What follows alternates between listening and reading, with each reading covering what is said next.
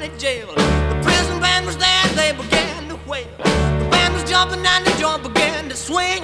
You should have heard this knocked out jailbird sing. Let it rock, everybody let it rock.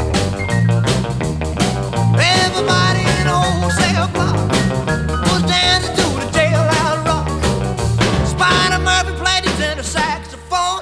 Little Joe was blowing on the slide trombone. Hello and welcome back to The Rewind. I'm Josh, and this is a podcast where I watch a bunch of movies and talk about them with my friends. Today's episode is about Elvis. Joining me, it's a good thing we are audio only because we don't want his hip thrusting getting us shut down. It's Tom Hanks correspondent Joe Morgan. Joe, what's going on? What's going on, Josh? Not much. And also joining us, he just finished reflecting on life while sitting under the Hollywood sign. It's Daniel Lima. Daniel, what's going on? Thank you very much. Thank you very much. So Elvis is the newest movie from Australian filmmaker Baz Luhrmann. It stars Austin Butler in the title role of Elvis Presley. It kind of picks up where he, is just kind of getting discovered and goes through the rest of his life. So it's not a cradle to the grave biopic, but it also is told from the perspective of Colonel Tom Parker, played by Tom Hanks, who managed Elvis for most of his career. So we kind of get to see his rise and fall and how Colonel Tom Parker himself plays into it. But also we see other parts of Elvis's life to varying degrees throughout the movie. And that's really about all I got to say about this. Even though Joe put in the request for this first, because he is unofficially the Tom Hanks correspondent, though this might only be like the second live action Tom Hanks movie you've been here for, Joe. I want to start with Daniel, and I want to read you something, Daniel, because I don't actually know what Joe thinks about this movie. I know Daniel actually really liked it. So Daniel, I'm going to read you one line of something, and I want to know if you know where it's from. It says, "The perfect double bill with Bohemian Rhapsody. It is so thoroughly eviscerates the musical biopic formula. It's a wonder that anyone would attempt to make one." Do you know what I'm reading from? I assume a review of Elvis. I'm going to I'm reading your Letterboxd review of Walk Hard, the Dewey Cox story. So, oh, really? In light of that, I want to know why this movie deserves to exist, why Elvis deserves to exist when Walk Hard exists. Okay, so here's the thing. I went into this, actually going into this, I was talking to JB, and he said that, you know you might be the perfect audience for this movie because of my love for a different movie, RRR. Which I still have not seen. I promise I will watch it. I have not seen yet. But RRR is like, this Indian action movie that has been like a big crossover success, the likes of which doesn't usually happen with Indian movies. And the thing is, that's a movie that's very outside, very maximalist, very in your face from like beginning to end, and it's like a 3-hour long runtime. So it's a lot of movie. And a very forcefully sort of directed movie. And he was saying that that's kind of the energy of Elvis. And that's what I went in kind of hoping for. I figured that this would be a kind of, you said that this wasn't quite a cradle to grave story, but it kind of is. It charts him from like childhood to actually, I forgot. We do see the scenes of him going into church and sneaking into the blues halls and stuff like that, which is when he's pretty young. So it kind of is. So narratively, I wasn't expecting anything different. I didn't expect something. Apparently this had like the approval of the like Presley estate. So like I wasn't expecting a kind of interrogation of his character or of the controversy surrounding him. But what I was hoping for is just Baz being Baz. I actually have not seen a ton of Baz Luhrmann films. I've only ever seen like Romeo plus Juliet, and that was like in 7th grade drama class. But his reputation is being a maximalist director who's very ostentatious, very bombastic, a very in-your-face sort of forceful style. And I thought that approach to the filmmaking would probably be like the best way to tell the story of Elvis, one of the biggest stars ever. So why does this movie need to exist? Really, it is down to the director and the style of filmmaking for me. That's what I was hoping for going in. So you enjoyed the spectacle? I did, although I will say I have my issues. That first hour, I thought this might be the best movie of the year. And after that, it becomes a little rockier, which I assume we'll be getting into later. So, Joe, you just raised your arms and pumped them in the air when Daniel made that comment that the first hour might have been the best movie of the year. Is that because you agree with him? And also, did your boy Tom Hanks almost ruin this movie? So that first hour is incredible. So yes, I am with you on that. I am here to be the Tom Hanks Homer that I am, just to say this is a delightfully deranged performance. Like everybody for years has been like, I mean, you know, Tom Hanks had like before the Mr. Rogers movie, like Tom Hanks had been nominated for an Oscar for years, and I've heard like, oh, it's because he's being boring. Like, oh, like we get it with Tom Hanks, we know his whole deal. Then he just gives us this like absolute like nightmare of a thing, and it's like the most fascinated I've been to watch him in something since like Captain Phillips. Like, yeah, that's when he should have gotten an. That's what should have broken his Oscar drought. Yes, I agree. But oh my god, like it's just delightfully weird and strange, and perhaps too weird and too strange. Sure, you know, I could see people being turned off by it, but like it was fascinating. I think with this movie, watching it, I love that first hour, and I don't know if the movie works, but oh my gosh, it was one of the most exciting things I've seen in theaters in a long time. Like thinking back to when I saw Parasite, wow. You know, where I'm just like, what the hell is going on when we have the opening fever dream where he's rushed to the hospital. That's where I was like, okay, this is what I wanted. Yeah. And he's rushed to the hospital, and he's Tom Hanks's character is in his old age is narrating the story of him meeting, like this whole thing. It's the framing device is him kind of having a fever dream on his deathbed.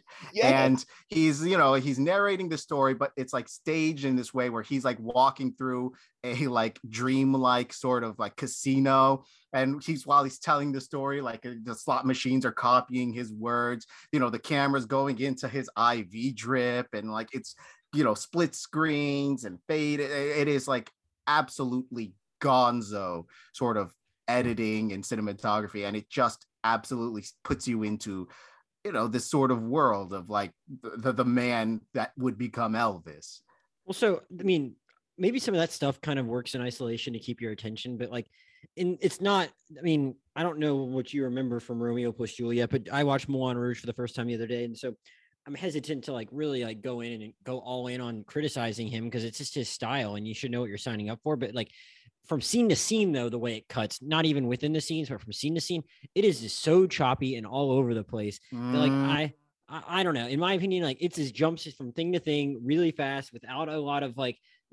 I did not love how it was edited on a scene to scene basis within the scene. I know you're not the only person to say that, man, but yeah. Like I gotta disagree with the consensus there. Like I do think that it is sort of the appeal of the movie. It is sort of the point. It's less about, and I think honestly it's the strength of this movie really is that when it's not about necessarily the story of Elvis, but about conjuring that feel, the whirlwind sort of like chaotic energy of his stage performances. Mm-hmm. The filmmaking does reflect that. And, I think that that's especially true in that about that first hour, I'd say, which is like about to the time that he ends up going into the army-ish. It really, the editing kind of, of course it's chaotic and dreamlike and such, but this is a man who's going on like this whirlwind of success, and it matches it in that in energy, even if the narrative structure sort of gets a little loose because of it. But the fact is, it's telling a very familiar narrative anyways. We know the rise and fall. So I was completely on board with it that entire way. Well, I don't necessarily, I don't want to come off as all negative because like, I think it did conjure some really impressive moments in the performance scenes. I thought those were pretty incredible and really, and really grabbed me. I saw it with my grandma, who, I mean, maybe it's obviously, maybe she might be even more so in a target demographic than we are, but this movie is 160 minutes. And I cannot remember the last time I went to a movie with my grandma where she didn't fall asleep for at least part of it. And she was awake the whole time, did not have to go to the bathroom, and had a really, really great time and really enjoyed it. And I mean, if nothing else, I respect it for that it got my grandma just to like have her eyes glued to the screen for 2 hours and 40 minutes. And I was pretty out of interest. Is your grandmother like old enough to like have seen Elvis? Yeah, she's 79. So Okay. yeah, so she or 70 78. Sorry, Nana.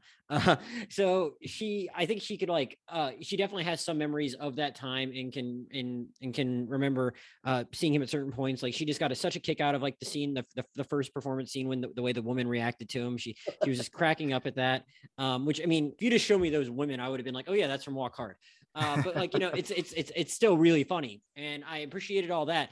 But I guess, and I think it sounds like we might all end up being in agreement some on the last half, the last act of the movie, but just with regard to the first half, which I agree is better. There is just certain moments in there where I think that where like an example of where I think the editing kind of like doesn't do it any favors is like the first time he starts getting some pushback, where it has already been established that he has like made his first $1 million, and he's already bought Graceland. He's making a lot of money, and he's driving nice cars, and he's doing really well. And then like, you know, one of the, I can't remember what the actual position is of that figure that, The governor? that like, is it the governor that sees his kids watching him on TV? Yeah. Yeah. So that happens. And like, all of a sudden, like Tom Parker just starts pushing him to like drop everything, do like a really boring, don't move your hips performance. And he's just freaking out for like a good 15 minutes. It feels like about how he needs to like start going in a different direction.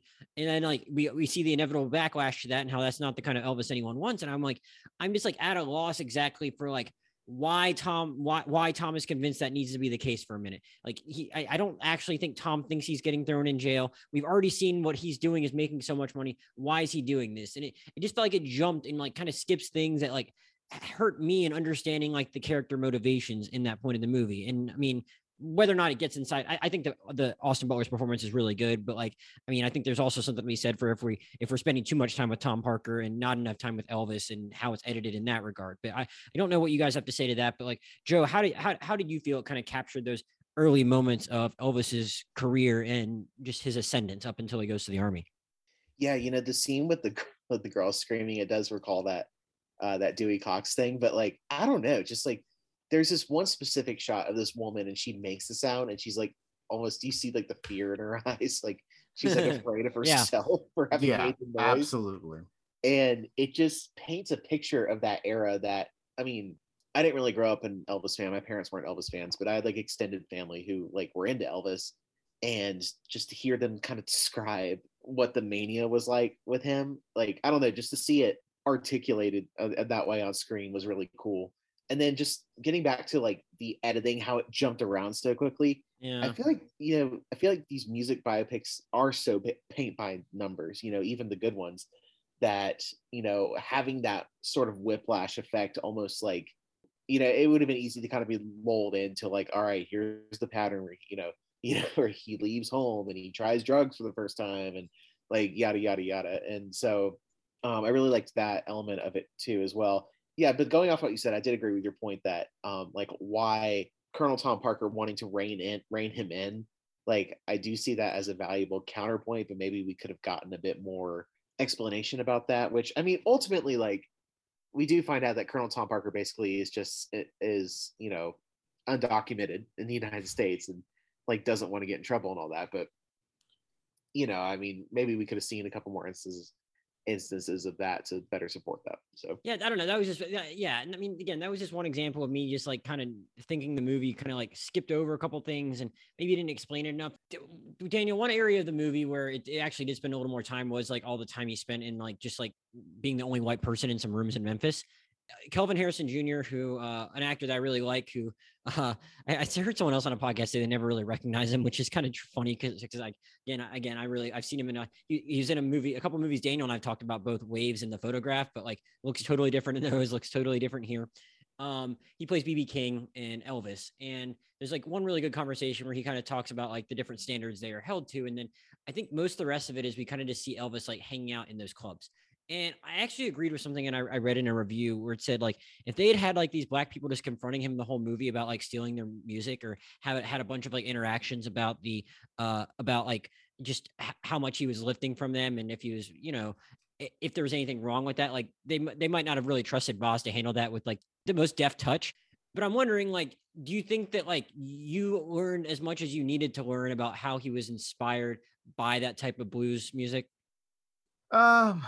Well, I guess this is going to be a little bit of a freewheeling sort of review, just because my problems with how they treat him with race kind of gets into my problems with how they treat Elvis the character, which gets into my problems with the second half, which gets to the yeah. So here's the thing. We can jump to the second half too, but like a lot of that time with respect to the Black community is like kind of set up in the first act, which again, I completely agree informs the second act, where we're kind of supposed to look to him as like someone that can speak on things like MLK getting shot. Yeah. So here's the thing. Like I said, like I do really love when this movie is going all out. I think that even the parts that you pointed out, like the when it's going over like his the controversy with the governor and all that, like I understand what you're saying, but I find that the stylistic approach to this narrative smooths over a lot of the issues that I would normally have. And it's the moments where it kind of lets off the gas a bit, which especially happens in the second half of the movie, that the flaws really do start to show in the narrative. And part of that goes into the character of Elvis and the character of Tom Parker. So let's see, how do I put this? So I'm not as big a fan of Austin Butler in this movie as everyone else seems to be. And I'm also a bigger fan of Tom Hanks than most people seem to be. Okay. I think Austin you Butler... You and Joe are from the opposite side of me on that, just to be clear. I could not get over the Tom Hanks thing and whatever the hell that accent was. So I don't know. Here's the thing. Austin Butler, I think, is fine, but I've seen Elvis, like people make a living impersonating Elvis. That is a whole like cottage industry. Yeah, so like I think he's good. I think especially when he's in the performance mode, but when the filmmaking slows down and you have to get to the Elvis Presley the man. I don't think he has necessarily the chops to like embody that and give me something like behind the mask, which also goes down to just Baz isn't like, I guess, not the best person to get into like that kind of deep character work anyway. So like it's not like he's being given a ton of material. Now Tom Hanks I think his performance is good actually, but I also don't find it as interesting as some of the like people who actually are appreciative. I don't actually find it that interesting. Like I think that it's good. He is playing like a carny huckster. So like the accent, I don't find that weird. I think he's just giving like a kind of vaguely German accent. He's this kind of foreign element. He's this, it actually gets to the kind of like standard issue narrative problems with this kind of story. Like you have this trend where like when they do these musical biopics, they offload all the flaws of the performers onto this outside figure, and it makes for a less interesting narrative. Like the relationship between Tom Parker and Elvis could have been a very interesting textured thing to explore if Tom Parker weren't so demonized and Elvis Presley were allowed to have his flaws, but instead they skip over like the drugs. That's not him. That's these people pumping stuff into him. The relationship with a fucking teenager while he's a grown man, that they really skate over that. And I think they do skate over, going back to what originally started me off this tangent, his relationship with Black artists and Black America. So like I think that's actually very interestingly first brought up, like in that first scene where like he's about to go perform, and then it cuts back all the way to right before he gets on stage. It cuts back all the way to him as a child going and looking at like these blues artists playing in this bar, and it's sensual, and then from there he runs directly to like a revivalist tent, which very convenient, but this is the kind of filmmaking that I actually was attracted to. He runs straight from that into a revivalist meeting, and he gets overtaken by the spirits, and they're doing like the spiritual stuff, and he's cross-cutting between those two, like the bar and the revivalist tent, and Elvis on stage for the first time, and showing how his experiences with Black culture growing up kind of informed who he would become on stage. And that's very interesting. And you get swept up in the moment in a way that you don't really fully think of the implications. But then when it starts getting into, when it more overtly starts to address his relationship with Black culture, when you've got Kelvin Harrison Jr. telling him like, oh yeah, if you record Tutti Frutti, you'd make a whole lot more money than Little Richard. And when he's like, we have to say something about the assassination of Martin Luther King and such, it comes across as hokey. It comes across as kind of dishonest. Like, you know, they show like Big Mama Thornton singing Hound Dog, which is a song that was originally written for her. And, you know, they kind of skate over the fact that he went and performed it, became a huge success. And she got, apparently there's a quote where she says, all I got was like $500 for that song. Yeesh. So like, you know, and like, you know, black people and his placement in Black culture, it's controversial. He has a very controversial legacy. I think even at the time, it was controversial. Like you have quotes from like artists at the time like complaining about how he was able to do things that they were not.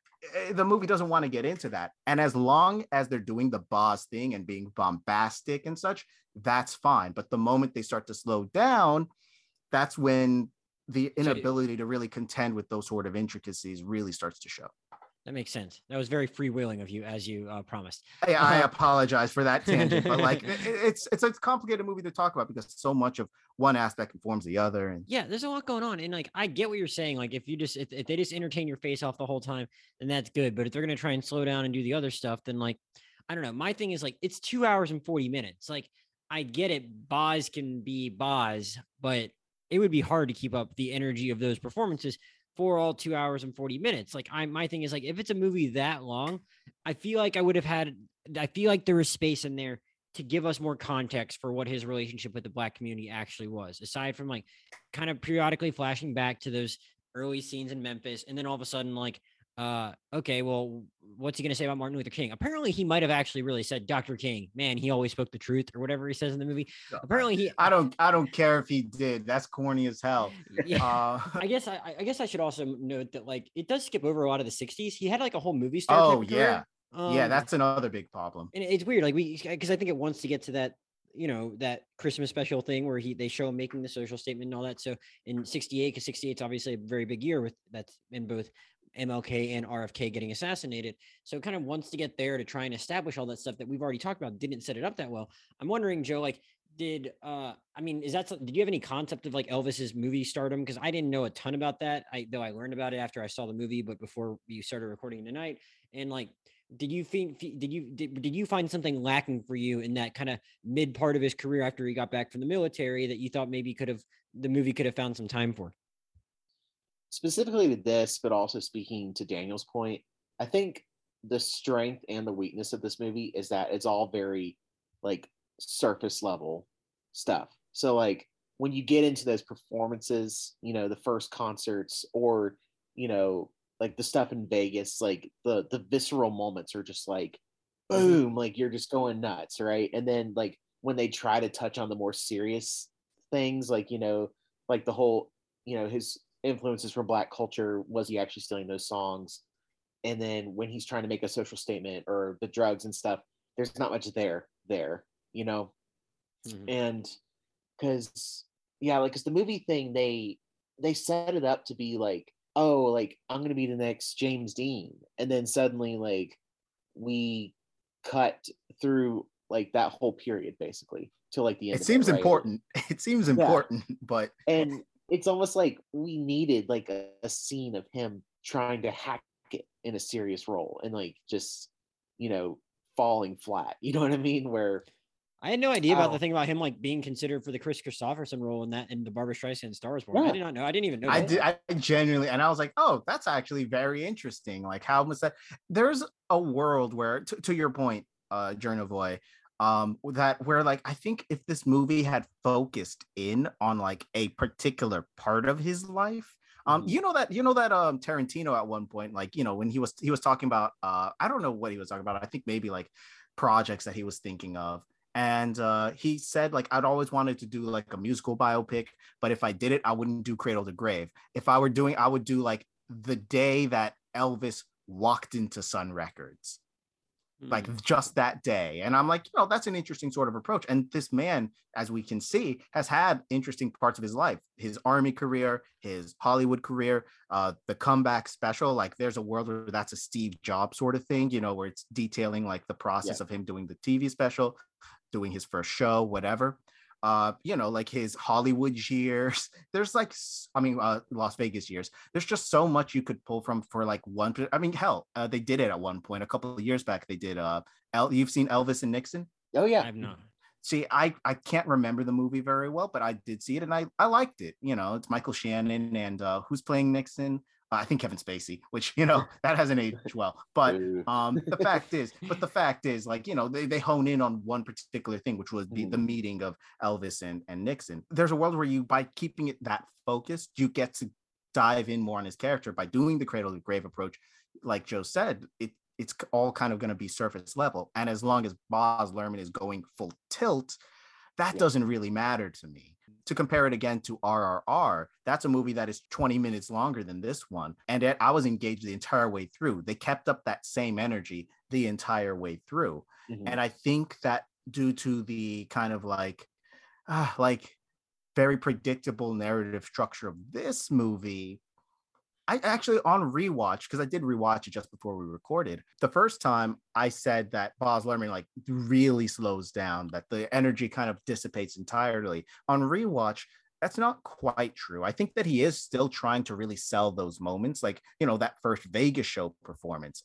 The energy is there. You get the sense that he's doing something different than his first show, with this like orchestra and all that. But the difference is that the beats are so familiar that, like, for example, that last talk with Priscilla, it's he's still going for like the heartstrings and all that, but like we've seen, like, Dewey Cox, like, parodied it. We've seen that sort of scene done before in that way. So like it ends up coming across as far less interesting than what came before it.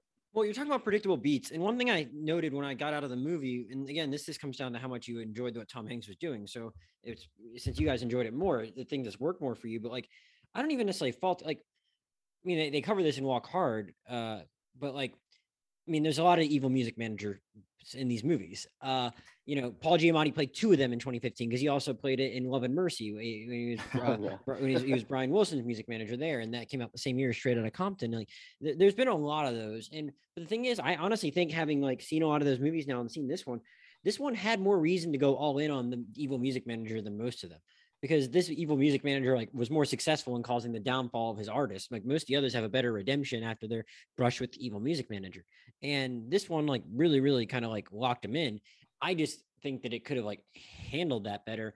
And I mean, I think they could have struck a better balance too, of like not having so much of a beef from the music manager's perspective. And it feels inevitable that music manager is going to, it is going to cause the downfall based on how we are conditioned to watch these movies. I just thought, like, man, I wish that had been handled differently. Like, it feels like at the end, like, well, that's the other thing, is like, at the 2 hour 20 minute mark of this 2 hour and 40 minute movie, like, he's just putting on the show in Vegas at that point. So it's like, I know how Elvis's life ends. So now it's going to be like, man, I know they're going to have to rush through a lot of stuff here to get to where his story ends here. So it just kind of like, I don't know, it kind of sapped it of a lot of suspense for what was going to happen in the last stretch of the movie. Because I just knew, like, oh man, they're going to have to cram a bunch of downfall stuff here into like 3 scenes. And it's like, man, like, I just feel like you could have allocated your time a lot better for something this long. Again, I don't think anyone can blame us for being a little all over the place, because again, it's a Baz Luhrmann production. We've kind of mentioned Priscilla a few times. One thing I thought when I like got out of it, because I'd seen some people say like, oh, if you can get over the fact that like Elvis's family like approved this movie, then you're gonna then you'll be okay with it. And at first I was like, okay, yeah, I don't feel like I'm missing much in that regard with the family having final cut. Like, they didn't deny he had a drug problem at the end, even if they didn't get too into that. But like, then I looked up like what Priscilla's age was when he would have been at the war. And I was like, yeah. So, I mean, I guess this is like a bit of a hot potato of a question, Joe, but is there a right way to handle that in a movie like this, when like you're trying to sell the fans on something a little more like fun and positive? I think I don't think there's a great way to handle it. I mean, I personally love Casey Musgraves, and they had Casey Musgraves cover Can't Help Falling in Love with You.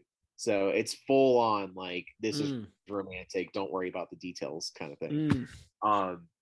But yeah, this is like one of the things where you kind of run into trouble with the cradle to grave biopic where it's just like, okay, like, we gotta have, it's like, it's the movies, we gotta have romance, so I guess like they wanted just to like make that moment as romantic as possible. But yeah, like knowing the real life situation of it, just Yeah, I know. not great, Bob. Yeah, you gotta have. I guess you gotta have the romance if you're gonna do it. We keep also saying cradle to the grave, and I guess my other thing was that like it was like, I mean, if you look at when he actually technically became active, it was like 1953, and he died in 1977.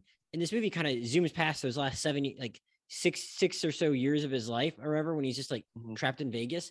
So it's like really the movie only has like 17 years it has to cover, which is still a lot less than a lot of other things. Like but we already talked about how they skipped over a lot of the 60s. Like there's not actually that many years that this movie like takes place in. And it's like, so I mean, I don't know. It's just another thought I had with like the amount of stuff they had to cover. And I get it, they had to cover the Priscilla stuff, but like, I mean, I don't know. Like I think you can talk about it without making it like a rated R movie. I feel like you could have more people maybe like, I mean, I get it. They want to appeal to a wider group of people, and they don't want to like only, they wanted to find a way to do a PG-13 movie about a musician that like was out on drugs. I'm pretty sure Walk the Line was rated R. I'm pretty sure Ray was rated R. Walk Hard is obviously rated R. And then like, but then like these movies have made a bit of a comeback the last couple of years. I think Bohemian Rhapsody was PG-13. That was a whole thing with that one because right. Sacha Baron Cohen, right. Yeah.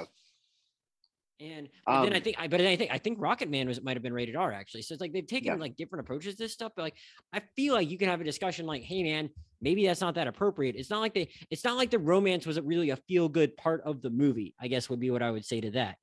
They kind of rushed through it all anyway and didn't really dwell that much in the happy parts. Like they have this one scene where it's like, they kind of get together when he's overseas, and then by the way, the first time I watched this movie, I did not know. I knew she was a teenager because they do say she was a teenager to their somewhat credit, but they don't mention. There's a teenager. You could be a teenager and be 19. No, she was 14 years old.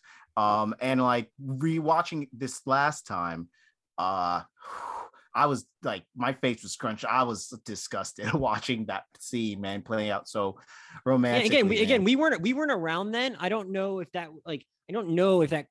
caused the amount of consternation it probably should have.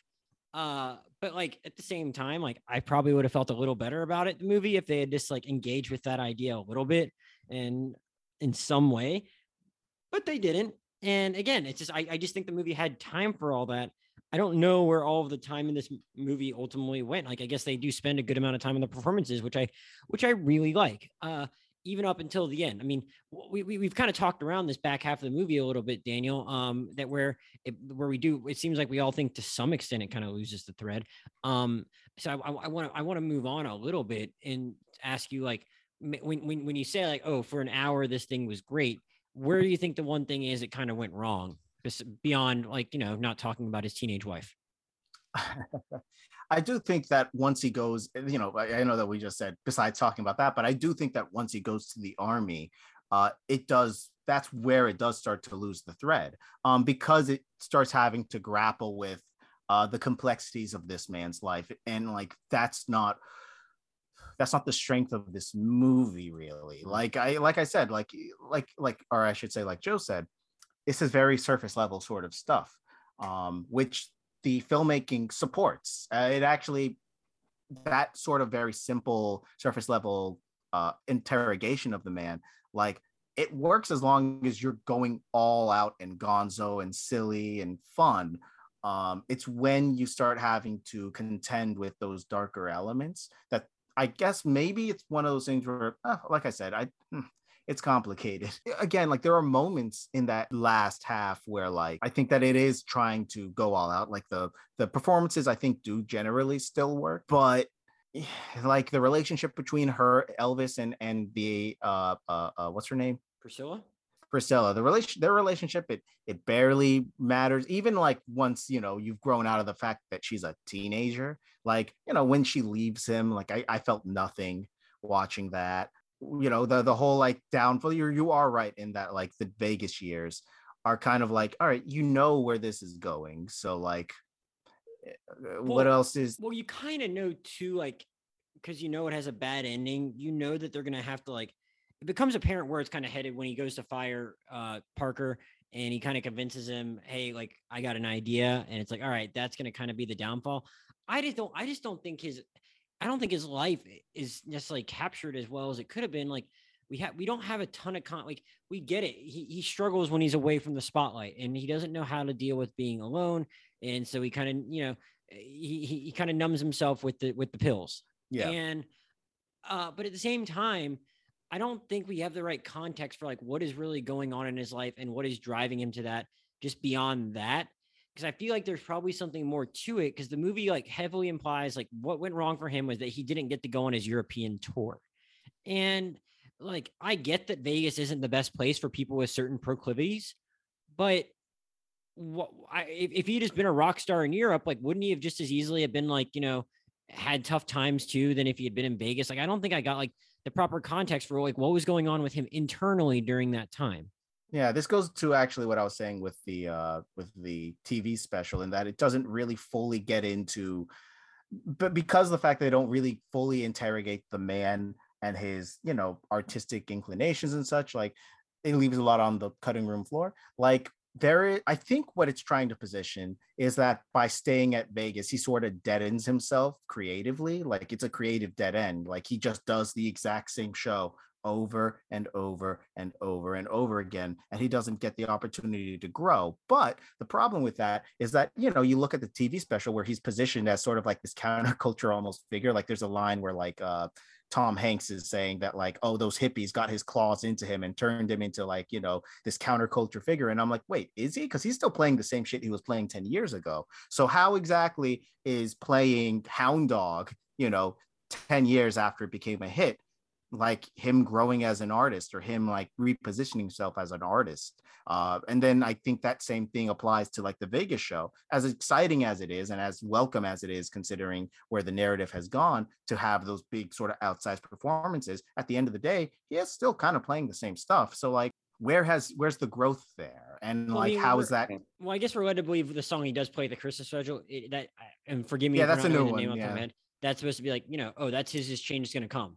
But Which sorry, I can't. It also like gets into like because they don't get into his relationship with black artists. That kind of made me chuckle. But like, I will say, like, this movie doesn't seem overly concerned with Elvis the artist. A lot of these music biopics, we get a scene where like they come up with like the song. You know what I mean? Like, they'll hit the certain notes. This movie doesn't really have that, and like, we get the one scene where he's like writing the lyrics to the song special, I guess, and he's kind of just writing on a pad. And so like the whole Vegas thing where he is at that, like, Vegas is where we actually see him doing artistic stuff for the first time. No, No. that's fair. That is fair. That is fair. The words came to him after he saw Robert Kennedy had died. Yeah. And actually that does get into like, did you guys see that movie Yesterday? Yeah. Yes, I did not like it. I didn't like it either. And I think one of the problems I had with it was that, like, again, it assumes that the Beatles was the greatest band in the world and that their songs were magnificent. And, like the fact is, the guy starts pretending to write the Beatles and like immediately becomes an overnight success. And it just, you have to assume that the Beatles are great going in. And I think, Joe, that's kind of the assumption of that second half of the movie. Like, you're saying that they don't concern themselves that much with him as an artist, like the artistic process of it. And I think that's because they just, well, he's Elvis, like, you love him. I think actually keys into Hanks, like, he keeps repeating that, like, oh, he loved you, the fans, or the fans killed him. And it's like, it's all the narrative assumes his greatness.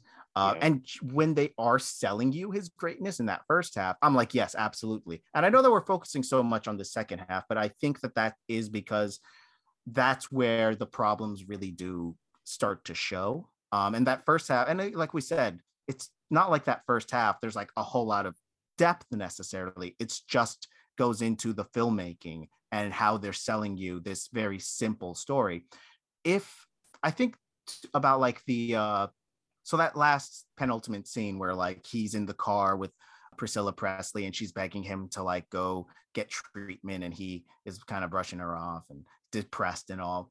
if that moment played as it did, but it didn't play as it did. Let's say that instead she's like full-throated crying and like, makeup going down her face and it's slow-mo and the rain pouring and he's dramatically looking at if they kind of played it like I suppose a Bollywood movie would play it, I think that works better or at least it becomes less of a letdown from that first hour of the movie. I think that if they had gone all out with pretty much every single element of the film, like they do in that first hour, I think it would be like the best movie of the year for me.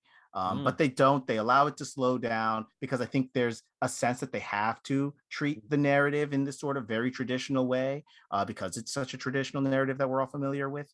And like, I think that that's shooting itself in the foot. I think that he should have trusted his own proclivities instead of like kind of watering down for the sake of drama, quote unquote. Yeah. I don't know, Joe, did you have any other final thoughts of like, I don't know, where it goes in that final act? I guess my only other one was just going to be like, I think they could have even also explained the embezzlement a little bit more. They just kind of show him signing some papers pretty fast that like maybe like making up it almost looks like he's just like making up some stuff that like he needs to be reimbursed for. And then it's just that. And then he's trapped him and he's like, all right, well, this is how. Oh, well, no. Hold on. To be fair, what he's doing is like, he is kind of making stuff up, but what he's really doing is like, he's going, which I didn't notice the first time I saw it. When he says like, this is after Tom Hanks gets fired. I keep on saying his name. Tom Parker. This is after Tom Parker gets fired, right? By Elvis. Mm-hmm.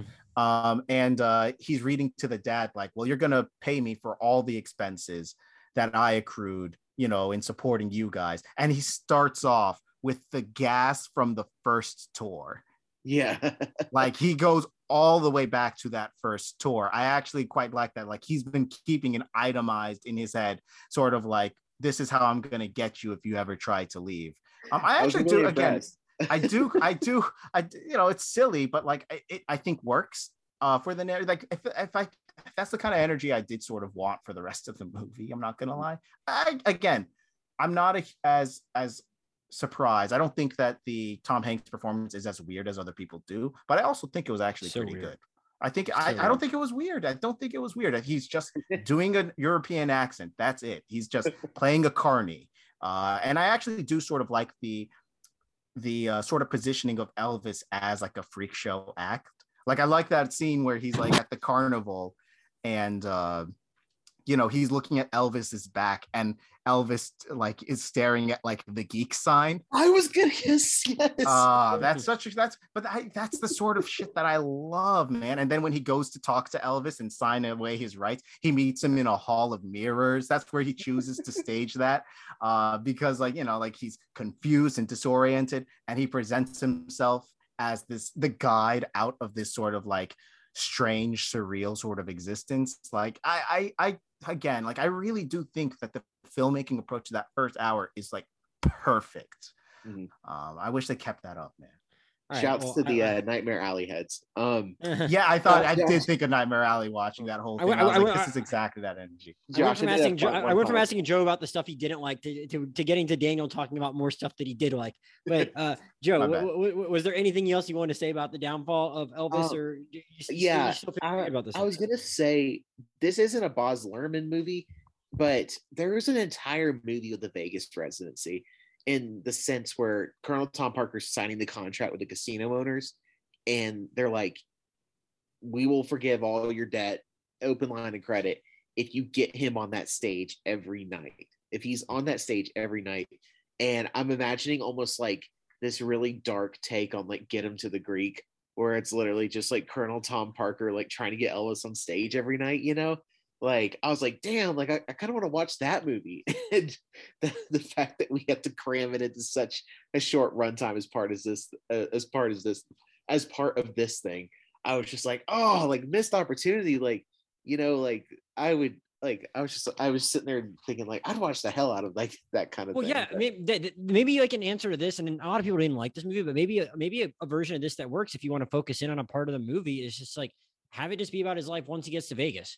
And like if you want like Daniel was talking about like Tarantino wanted to do like a 1 day thing, you could like even focus on him. Like, I mean, a lot of it could, like a half of the movie could focus even on like just him like actually being creatively fulfilled in the ways Joe is talking about, him actually like doing some really interesting stuff creatively during that part of the movie. And then like maybe the next part of it could be the downfall, and that way you have a narrow thing. It doesn't feel like you're necessarily, it doesn't, that if they chosen that from the start, Daniel, then you would there wouldn't even really be that much space to blame them if they didn't go all into like making him some like social hero. It's like that's just not the point he would have been at that part of his life.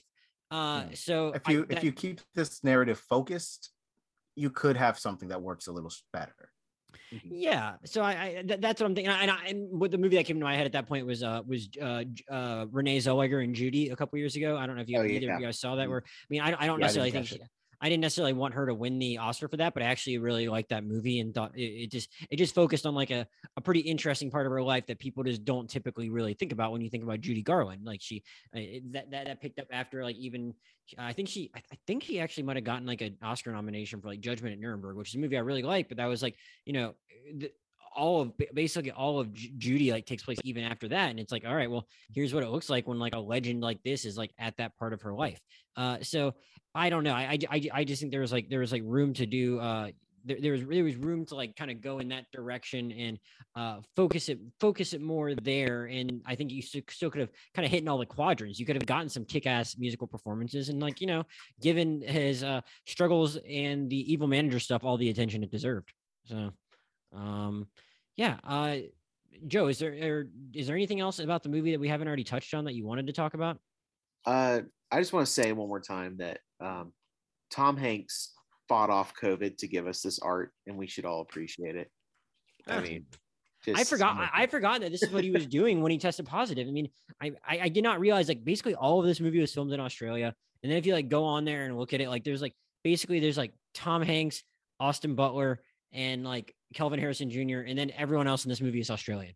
Like, yeah, but Baz basically just like went and like got a bunch of Australians to like, I mean, like originally Maggie Gyllenhaal and someone else were gonna play his parents, and I saw that somewhere. And who was it? It was Maggie Gyllenhaal and not that he's American. It was Maggie Gyllenhaal and Rufus Sewell were cast as the parents, and then in February 2020, and then they were replaced by the two people that actually played them, Helen Thompson and Richard Roxburgh. So both of whom are Australian. So it was kind of like, all right, well, it's just easier to get the Australian people in here, and I don't know if that, maybe they had like scheduling conflicts or something like that, but like just about everyone else in this thing is Australian. Like I noted, even the actress that plays Priscilla, who is like in some like who is like in some a lot of American productions, she's Australian too. But yeah, I mean, props to Tom Hanks for like powering through and getting it done. Even if I did not like his performance, he was like the center of the world for quite a bit there in March of 2020. Daniel, anything else we have not talked about with this movie that you wanted to talk about? I mean, I feel like we've talked in broad strokes about the spectacle and all that. I don't know if you have anything else you wanted to add on the performances, because like I feel like we almost gave them the short end of the stick here. But like again, like the musical performances, excuse me, which I probably like just as much as you guys. I just didn't like the other stuff as much. So is there anything else you wanted to say about the movie? Yeah, it's tough talking about those moments because they are very much like experiences that you have to like witness, and like just us talking about it. See it. Yeah, we should say see it in a theater too. I mean, it's only the unfortunate thing is that I've seen it twice, but both times it was at the multiplex and like weeks after it come out. So like they put it in like the not as great theater, so I didn't get that full surround sound experience, which I'm sad about. The one thing I do want to say is that I admit I don't really like the final note that it left us on. Where like I don't actually mind the framing device of Tom Parker being the sort of narrator and our funhouse sort of guide through the Elvis story, but the final note is like a bunch of like newsreel footage of like his death and how people reacted to it. And you get narration from Tom Hanks saying like, what killed Elvis? Some people say it was the pill, some people say it was me, but I say it was love. And the thing is, like, the movie positions him as sort of the villain of the story. It certainly ends with him being the villain of the story, because like you get title cards saying that, oh, he was a piece of shit who got sued and died in obscurity. Which, by the way, like, his ghost must be like so pissed about this movie. Like, I swear to God, he must be so pissed. He's like, damn, what the hell did I do? Like, 20 years after, however many decades after his death, and he's still getting like shit on. But the fact is, the last spoken words are him saying that love killed Elvis. And it's weird to have that coming from the villain of the story. You get what I mean? Like, it's just I don't know, that note, it just seems like very kind of clumsy storytelling to me, which I guess is also true of the movie as a whole. As long as you're going big, Baz, who is the star of the movie, again, like, Austin Butler, I feel like people are hyping him up too much. I don't think he's going to impress us with his next couple of roles. Tom Hanks, good, but I think I like what he's doing, but it's not like a great performance in my opinion, and nobody else really shines on through. It is Baz Luhrmann who is the star of Elvis, and as long as he's allowed to do his thing, great movie. You didn't like Austin Butler in your favorite movie of 2019, Once Upon a Time in Hollywood? You know what? I don't think I really did. Who was he in that movie? He was Tex Watson. Who the fuck is Tex Watson? He was kind of like one of the ringleaders of Manson's gang, basically, that kind of like, and thing. Yeah, sorry, a motorcycle just like, or some drag racers just went by my window. It was the Austin Butler hype coming for us. Joe, any other movies you've been watching recently you want to talk about? Any favorite musical biopics you think you need to shout out where they actually got it right? Music biopics, I'm gonna take a pass on that. Okay. No, I just finished Stranger Things, the last episode, which was the same length as this movie. I started it on Sunday. I'm still working on it. Just, please, can we just make shorter television episodes? Okay, like I just need to be able to watch a TV episode and not have it be longer than the movie. Some of us have 1-year-old children at home. We can't watch 2 hours and 20 minute TV episodes. I cannot devote 25,000 hours to a season of television. I am sorry. All right. Well, so Joe wanted to tell you, I mean, did you like Stranger Things season 4 on the whole though? I liked it better than 3. Okay. I thought it was the final season though, so I got really confused when they were setting it on like a cliffhanger. Yeah, I was just like, wait, oh, and then there's another. We're gonna have more after this. Okay. Did you like season 2? What's that? Did you like season 2? Because that's where I left off. I dropped off the show after that. I did not like season 2 at all. Oh, I barely remember it said that like 11 had this big like slicked back hair thing going on. And she met up with the psychic kids in this weird town. It felt like they were trying to create a spin-off. Yeah. Okay, I remember that now. I remember thinking that part was a bit out of left field. Yeah, they got a lot of controversy for that actually. Criticism for that actually just not being a good episode. But like, I don't really remember anything that happened in 2 at all, basically. So like, I'm kind of partial to 3. I'm kind of partial to 3 because and that's maybe just because it came out a lot more recently. But I remember really liking the mall stuff, and I don't remember anything that happened in 2 besides like the dance at the end of the season, basically. So and like 11 kind of being friends with Max, but like for like 2 scenes, which they reference a lot in season 4. But yeah, so I can also say it's fun, but like they definitely did not edit it well, and they made it 9 episodes, even though there's like 16 hours worth of material in there because they didn't want to pay all these kids like $850,000 an episode for 7 episodes of extra episodes that they could avoid it. But that's basically what they make at this point, and the adults probably make even more than that. Yeah, but whatever. Daniel, anything else you've been watching recently that you want to recommend? Again, I'll really stress RRR. It's one of my favorite movies. I've seen it 3 times. It's 3 hours long. I saw it all 3 times in theaters. The last time was actually quite fun. I actually got to know some people at the showing. We all talked about how much we loved the movie. It was a great experience. Beyond that, I've started the new season of Evil, which is a Paramount Plus show. It's about this team of people who investigate possessions for the Catholic Church. It's very case of the week in structure. There's a myth arc, but like it doesn't really play too much into the episode by episode sort of thing. It is just so much fun It's very gonzo. If you like American Horror Story, it's got the same sort of campy vibe, and it's got some great performances, and it's my favorite thing on the air right now. Beyond that, movies, nothing really like struck a chord with me lately. I did quite enjoy The Spiritual Boxer and Dirty Harry, which I saw today. But I will give a shout out to a new movie, The Princess, which is streaming on Hulu. It is one of the new American films from the director of Fury, which was a Vietnamese action movie that I quite loved a couple years back. It stars Joey King as this kung fu princess sort of girl. She's been kidnapped and locked at the top of the castle. She's going to be forced to marry this usurper to the throne, but she's got other ideas. She has to fight her way down. It becomes a sort of like The Raid, but like set in medieval times, and she's just kicking ass the entire way. It's got some really fun choreography. It's not perfect. It's not a perfect movie either in the storytelling or even the approach to the action, but there is ambition there. It's just a lot of fun. It's like 90 minutes. It jumps straight into the action and it doesn't really let up the entire way through. So I do quite recommend that. It's quick, fun, lean, and it just reminds me of those sort of 90s DTV action movies that I so love. Pretty sure Joey King's going to be in Bullet Train later this month. So, yeah, she is. So you'll get she, based on her performance here, I'm going to freaking love her in that movie. Interesting. All right. I don't have a lot of movies to recommend. I just watched episode 4 of season 3 of For All Mankind, which is the most recent episode that aired. It is on Apple. I'm pretty sure I've probably promoted For All Mankind last year when I caught up on the first 2 seasons as season 2 was airing, but For All Mankind was like my second favorite show that aired last year. And it's probably going to be my favorite this year because Succession is not airing in 2022, I'm pretty sure. So For All Mankind is an incredible show about like, what if the space race never ended after the Russians beat us to the moon?